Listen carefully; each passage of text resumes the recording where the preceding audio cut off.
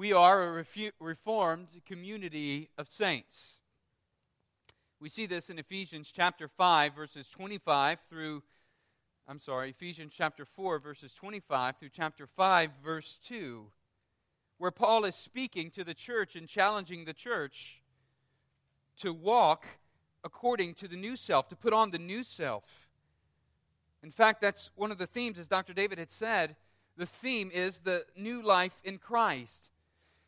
And last week we saw the contrasting conditions of the old and the new self. The old self being apart from Christ, and the new self now being created in Christ and empowered by the Holy Spirit.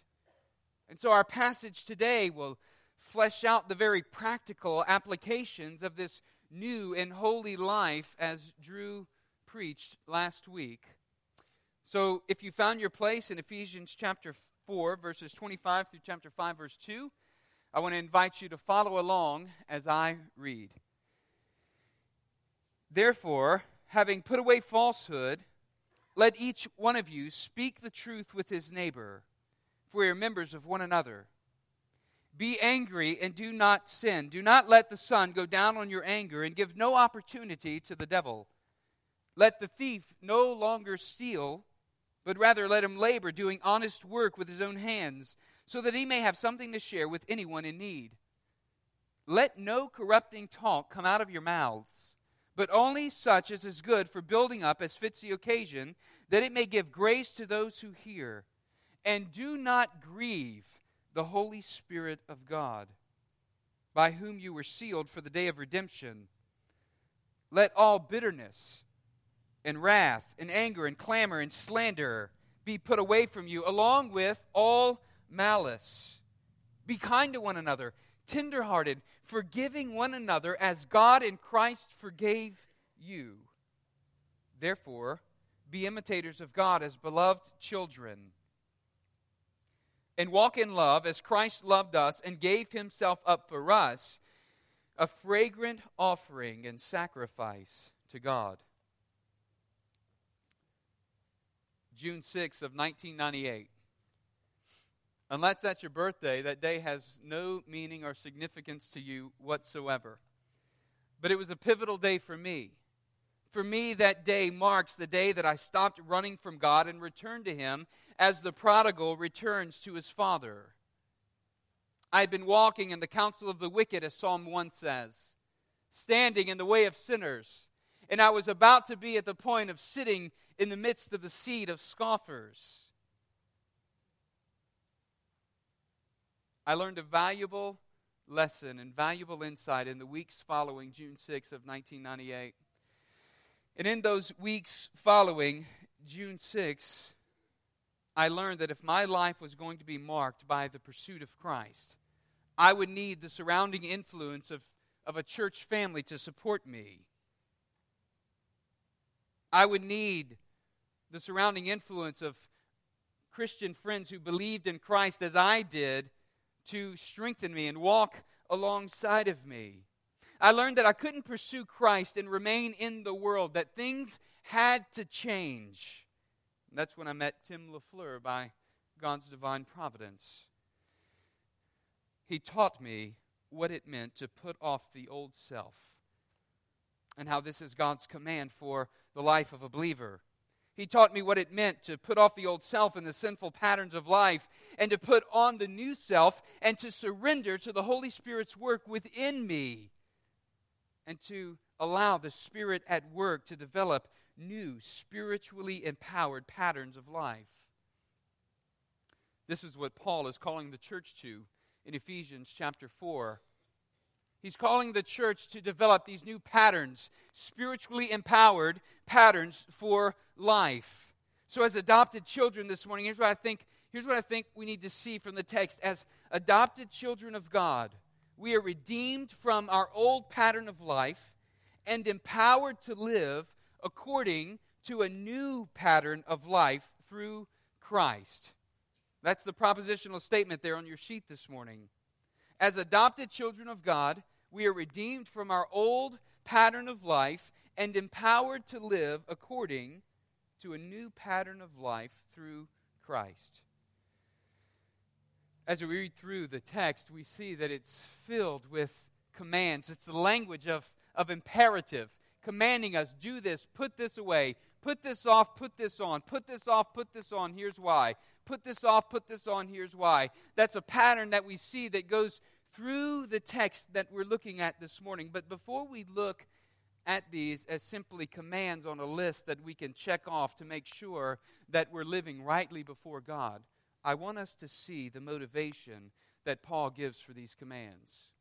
And it's for that reason I want us to start at the end in chapter 5, verses 1 and 2, and work our way backward through the text back up to verses 25 through 29 of chapter 4.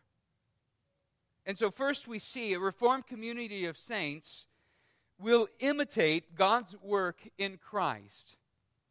A reformed community of saints will imitate God's work in Christ.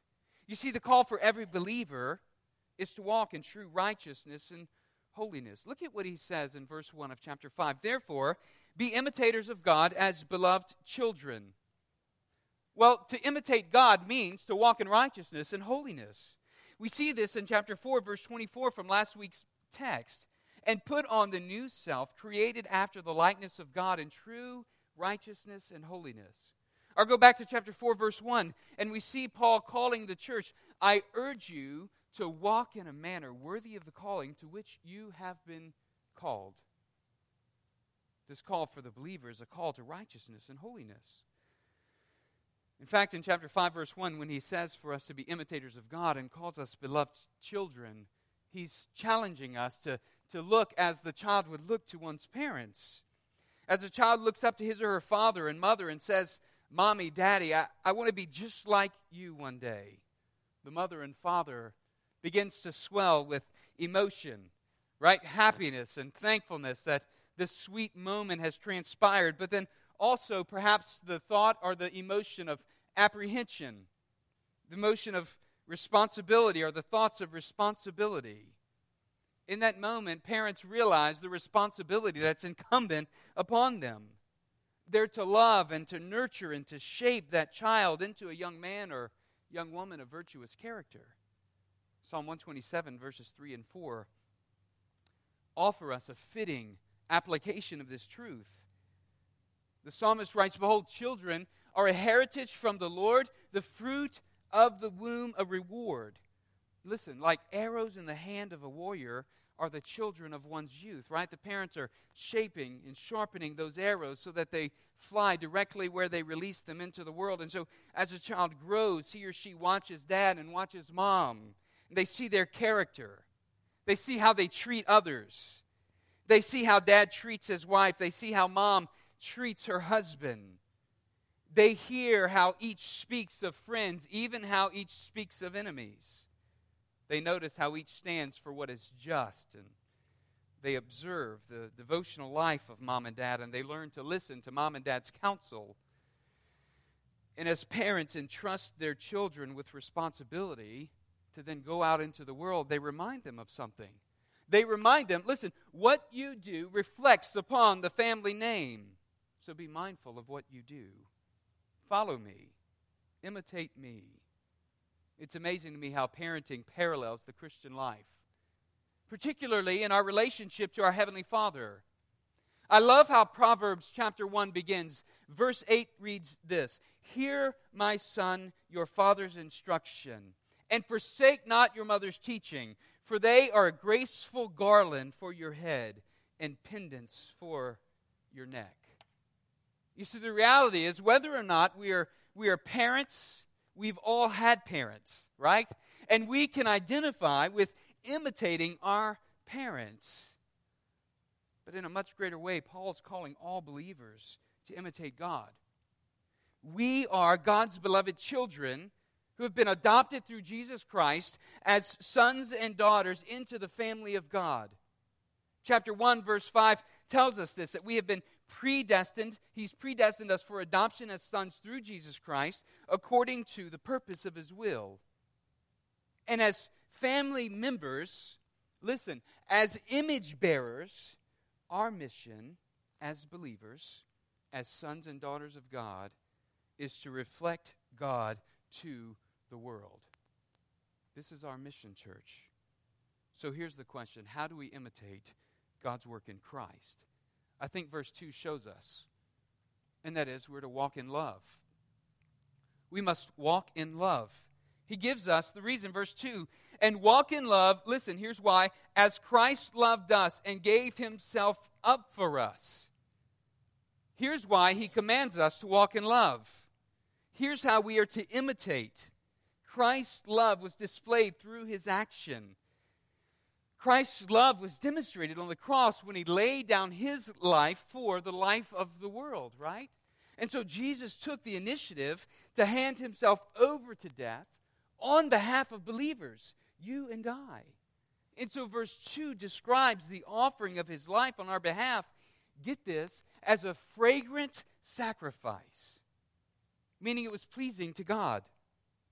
Jesus wasn't then the recipient of some cosmic form of child abuse, as some claim. Instead, we see that Jesus willingly gave himself. He substituted himself in our place and supremely demonstrated his love for us.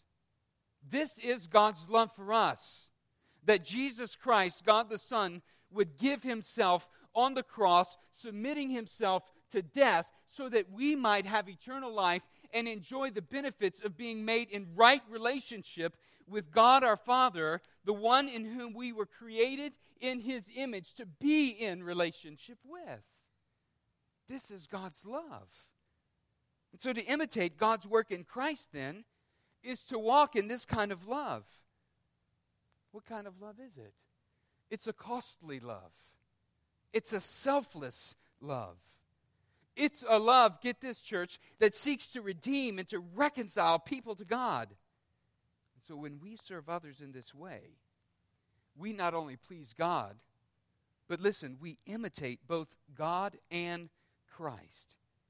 And this is how we display the image of God to his creation. So let me ask you, does this kind of love describe you, believer? Is this the kind of love Crosspoint exhibits to Baton Rouge and to the world? Is this the kind of love that we as neighbors in our community exhibit to those who live on either side of us? Is it a redeeming and a reconciling love? Is this the kind of love that we as believers exercise toward one another? Is it a redeeming and a reconciling kind of love? But a second way that we imitate God's work in Christ is when we walk in forgiveness. We see this in verses 31 and 32. He says, let all bitterness and wrath and anger and clamor and slander be put away from you, along with all malice. And then listen, be kind to one another, tenderhearted. Get this, forgiving one another as God in Christ forgave you. That's a hard one to swallow, isn't it? How did God in Christ forgive you? Completely. Right?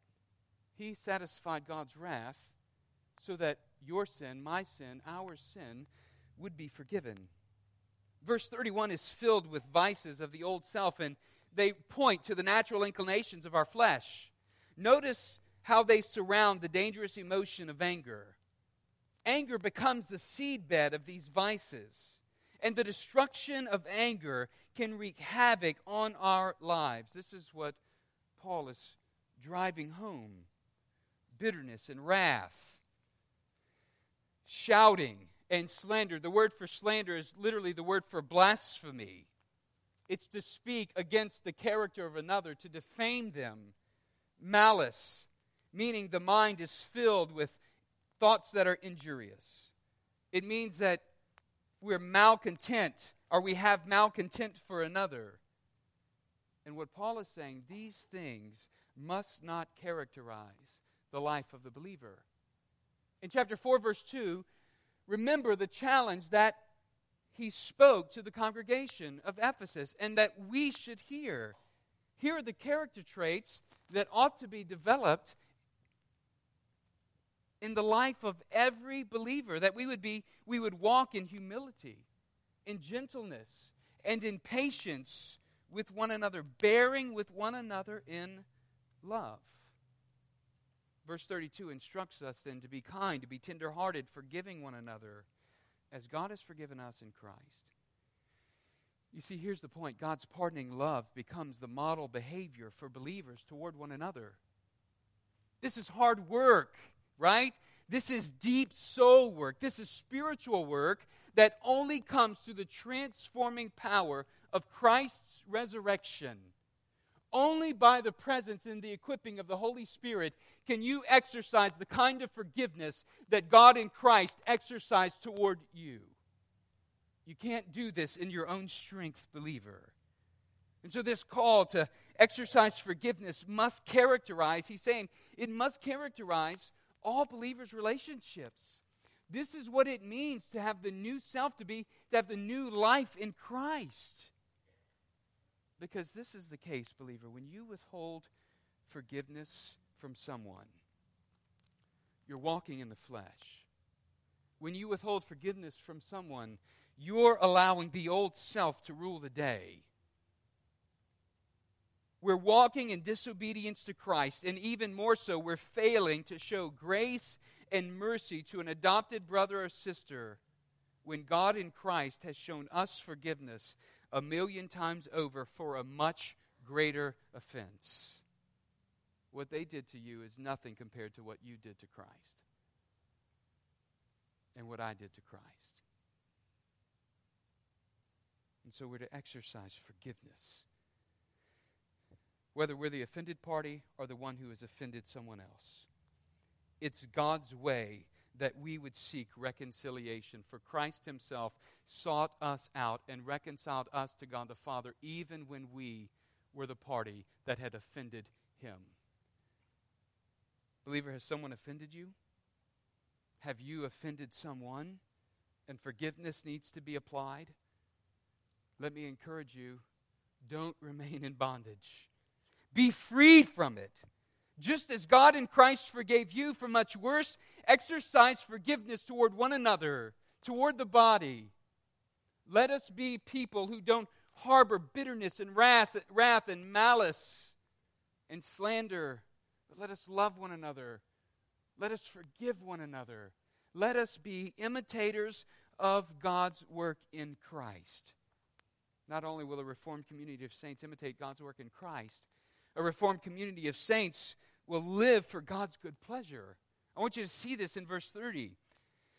He says, "And do not grieve the Holy Spirit of God, by whom you were sealed for the day of redemption." You see, the one who's been born again is able, only because of God's grace, to live for God's good pleasure. Those who haven't believed upon Jesus Christ by faith, according to Scripture, cannot live for God's good pleasure. As Hebrews 11:6 reminds us, and without faith it is impossible to please God. For whoever would draw near to God must believe that he exists and that he rewards those who seek him. Verse 30 then builds on this scriptural truth. Namely this, that God has made his Spirit to dwell within every believer. Turn back to chapter 1, verses 13 and 14. He says, "In him you also, when you heard the word of truth, the gospel of your salvation, and believed in him, were sealed with the promised Holy Spirit, who is the guarantee of our inheritance until we acquire possession of it, to the praise of his glory." You see, it's only by the Spirit's presence in our lives that we are able, empowered, equipped to live for God's good pleasure. And so here's what will characterize a reformed community of saints. We're being transformed into the image of Christ, and because of that, God's Spirit dwelling in us is teaching us and pushing us, pressing us into Christ so that we are living and learning to live for God's good pleasure. When we believed by faith upon Christ, we were sealed for the day of our redemption. And so his Spirit, the presence of the Spirit in our lives, testifies in two significant ways. There are more, but two significant ways that I want us to see. First, we've been forgiven of sin, and we've been empowered to live a life of holiness and righteousness. How do we imitate God? By walking in holiness and righteousness. How do we do that? Through the empowered Holy Spirit's presence in our lives. The only way that we can please God. Secondly, the second testimony that the Spirit gives in our lives is that on the final day, God will redeem us as His own possession. We have certainty and a guarantee that we will be with Christ for eternity. This means, though, that while our salvation is certain, it isn't yet complete. You see, we're all in process of being transformed, aren't we? We're all being shaped into the image and the likeness of Christ.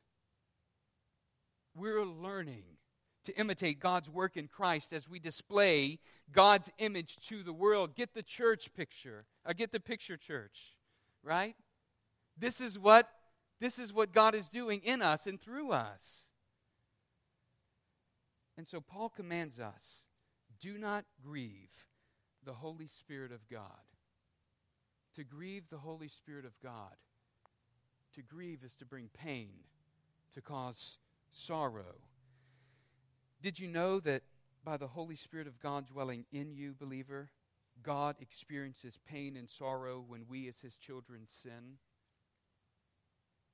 This is evidenced on the individual level and on the corporate level of the church. Our sin, my sin, the church's sin, it grieves God because it grieves His Holy Spirit, whom He has made to dwell in us. And so as a Reformed community, we are to put off the old self, verse 22, put off your old self, which belongs to the former manner of life, and it's corrupt because it's got deceitful desires, and it tempts you, and it tricks you. And then verse 24, we are to put on the new self, right? Created after the likeness of God in true righteousness and holiness. The point Paul's driving home is the presence of sin in our lives not only disrupts our fellowship with God, it disrupts our fellowship with one another. And it disrupts our mission in the world to be image bearers of God to a world that needs Christ. As a Reformed community of saints, when we walk by the Holy Spirit in holiness and righteousness, we are living for God's good pleasure. So we see that a Reformed community of saints will imitate God's work in Christ and will live for God's good pleasure. And lastly, this morning, we see that a Reformed community of saints will act for the benefit of our neighbors. We see this in verses 25 through 29. When Jesus was asked by a lawyer, what is the greatest commandment? He replied to that man in Matthew 22:37, you shall love the Lord your God with all your heart, with all your soul, and with all your mind. This is the great and first commandment. And the second is like it. You shall love your neighbor as yourself. On these two commandments depend all the law and the prophets. Well, this brings us back to imitating God, doesn't it? One chief way that we are to imitate God's work in Christ is to walk in love. And here Jesus is saying, you shall love your neighbor as yourself.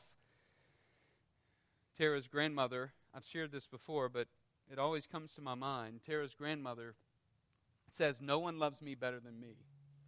She says that in jest, but isn't that true how we all feel? No one loves me better than me, right? And so Jesus says that we are to love others, love our neighbor as we love ourselves. And of course, this means that we love our neighbors with a deep, great love, that we would not do anything to hurt or offend them. And so as we act for the benefit of our neighbors, here's what we see first in verse 25. Since we are members of one another, we must speak truthfully. Paul quotes here from Zechariah chapter 8, verse 16. It's a text which points us forward to the peace and prosperity of God's dwelling place in Zion, in Jerusalem. Paul's application of this passage for the church, though, is significant because he's pointing out that God now dwells among His people in the presence of His Spirit. And as new creations in Christ, we are to be a people characterized by truth, by righteousness, and by holiness. And because of Christ's work on the cross, we're to put away falsehood, as he says in verse 25. And we're to speak truth in love. For how? For what? For the building up of the body of Christ. As adopted sons and daughters of God, we've been given a new identity in Christ. And the unity of our fellowship is now dependent upon our truthfulness with one another. See, we must be people of integrity who live lives of integrity. Falsehood, lies, hypocrisy will undermine the unity of God's work in us and through us to the world. And so this involves the way that we live before the world as members of the body of Christ, right? As members of the family of God, representing God to the world, bearing His image before a lost world who needs to know the hope of Christ. And so it not only involves the way that we live before the outside world, but it also involves loving each other enough to truthfully and even lovingly confront a brother or sister if a pattern of sin becomes evident in their lives. If a pattern of sin is evident in my life and I'm unaware of it, how will I know unless a brother or sister lovingly comes to me and says, I've noticed this in your life, gently, with humility, right? As he says in chapter 4, verse 2. But here's the model of how we are to live our lives together in fellowship with one another, walking in love, not letting harsh speech and falsehood rule the day. Instead, speaking the truth with our neighbor, loving them and reconciling them to Christ. Secondly, we must not give the devil an opportunity by holding on to anger. We see this in verses 26 and 27. How do we live for the benefit of our neighbor? By not giving the devil an opportunity in holding on to anger. Verses 26 and 27 point this out. Paul knows that even righteous anger in the heart and mind of a fallen man can quickly degenerate into unrighteous anger. And it's for this reason that Paul cautions us by commanding us not to allow our sin to tarry. He puts a time restriction on it, right? Look at what he says there. Be angry and do not sin. Do not let the sun go down on your anger. You know, there are many reasons why we experience anger, but most of them are selfish, and most of them are unrighteous. The result of harboring anger is what we see in those vices listed in verse 31. Bitterness and wrath and malice, slander. But it can spread. It can spread to the rest of the body like a bad infection.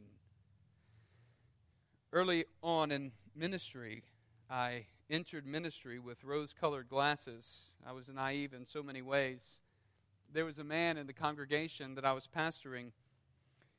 He was a member of the church, but he hadn't attended in well over a month. And one day, I was in my office, and a deacon stopped by my office, and he informed me that this particular brother was angry with me. And I thought, my goodness, I don't know why he's angry with me. What have I done?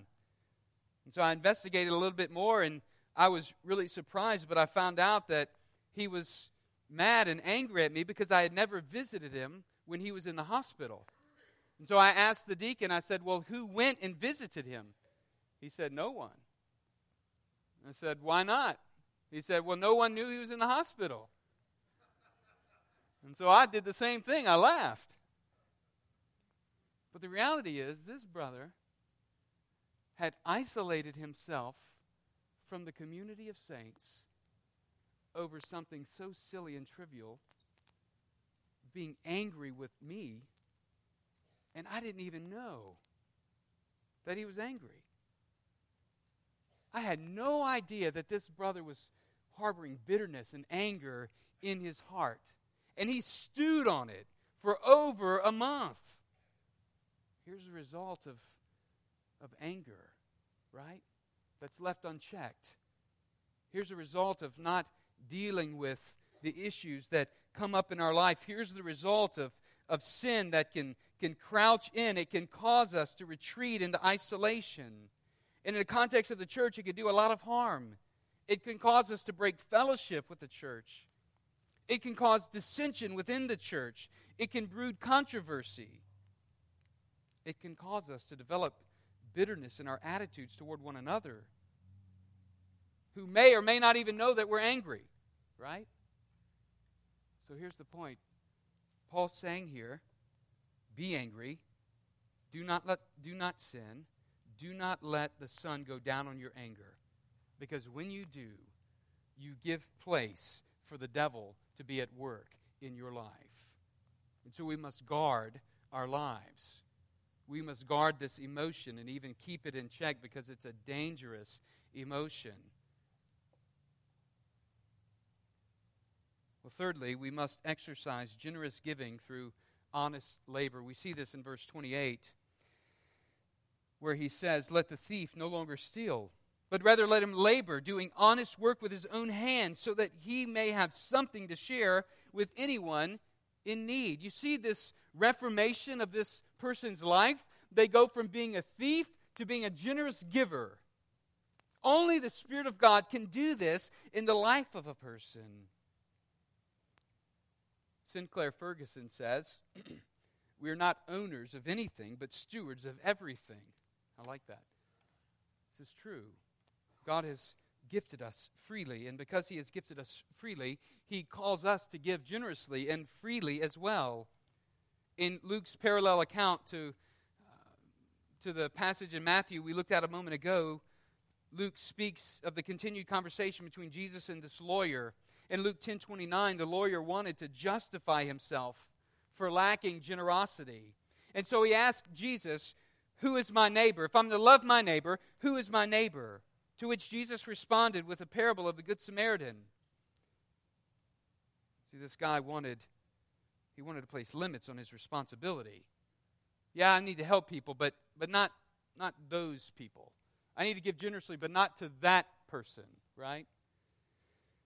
So Jesus, concerned with teaching God's intent in the law, speaks and teaches that those who have received generously are to give generously. I want to just take a moment to affirm our congregation, because I think Crosspoint does this so well. I think Crosspoint is strong in our willingness to give to others and to help others out. Paul commands the thief to leave behind the unethical ways and to work honestly to make a living so that he or she might be charitable in their support of the community of saints. And this is what I appreciate about Crosspoint, that we are charitable as a congregation. Our people give joyfully and give generously to those of our fellowship, and even beyond those in our fellowship who have no needs. Each month we take up a benevolence offering on the first Sunday of the month, and we give that to the deacons, and the deacons have charge over that. And they help out the membership of the body.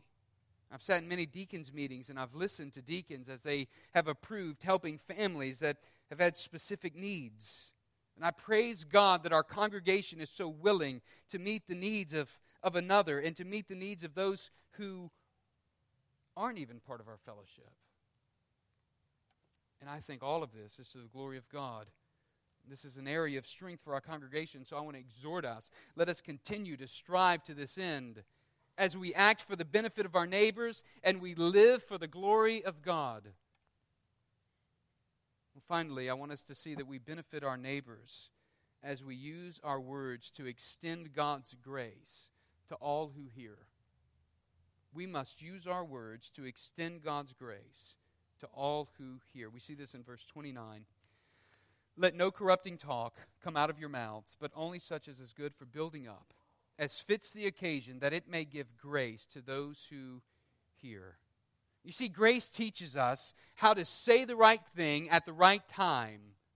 And the contrast between good and evil is highlighted through our speech in this verse. He says, let no corrupting talk come out of your mouths. This word for corrupting talk or corrupt, it's the word rotten. In Matthew chapter 7, verses 18 and 19, it's used to speak of rotten fruit. And in Matthew 12:33, it's used to speak of rotten fish. You see, our speech shouldn't be harmful or unwholesome toward one another. It shouldn't have the foul stench of rotten fruit or of rotten fish. But instead, it should have the fragrant aroma of a sacrificial and selfless offering before God, the fragrant offering of kindness, tenderheartedness, gentleness. You see, instead our words should be used, church, to build one another up. Our words are to be the means of God's grace extending to those who hear. The new man, the new woman in Christ is to have radically different conversations that actually build others up and don't tear them down behind their back. Every word we speak is important and significant, and it has intention, and it has meaning. And it's either going to be positive or negative. It's not going to be neutral. So are our words being used to build others up? We're to be spiritually discerning so as to appraise all conversations, determining what edifying words might be given for the benefit of others and those who hear us. This is what Paul says. You see, we benefit our neighbors as we seek to build them up and as we use our words to speak God's truth into the lives of others. And so we see that a Reformed community of saints will imitate God's work in Christ. And a Reformed community of saints will live for God's good pleasure. And a Reformed community of saints will act for the benefit of our neighbors. It's in these ways that a Reformed community of saints acts and lives for God's glory. Let me ask you this morning, believer, are you part of a Reformed community of saints? Maybe this is the community of saints that you need to be part of as we grow together and are reformed in our daily lives. Is your life being reformed by the grace of God as a testimony to the world? Is God using you and speaking through you?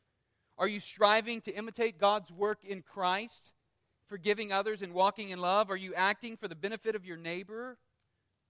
I pray that we are. I pray this is what characterizes our congregation. And I pray that it characterizes each of our lives. Let me pray and close us this morning. And you respond as the Lord leads. Father, as we have seen the truth of your word, Lord, teach us how we are to walk. Empower us by your Spirit to walk in a way where we imitate your work in Christ to a world that needs to see the hope of the gospel. And Father, teach us to live for your good pleasure. Make that our chief desire. And Lord, would you strengthen us and empower us to love our neighbor as ourself? Would you strengthen us and empower us to act for the benefit of our neighbor as is fitting with the calling with which you have called us as a congregation and as believers? It's in Christ's name we pray. Amen.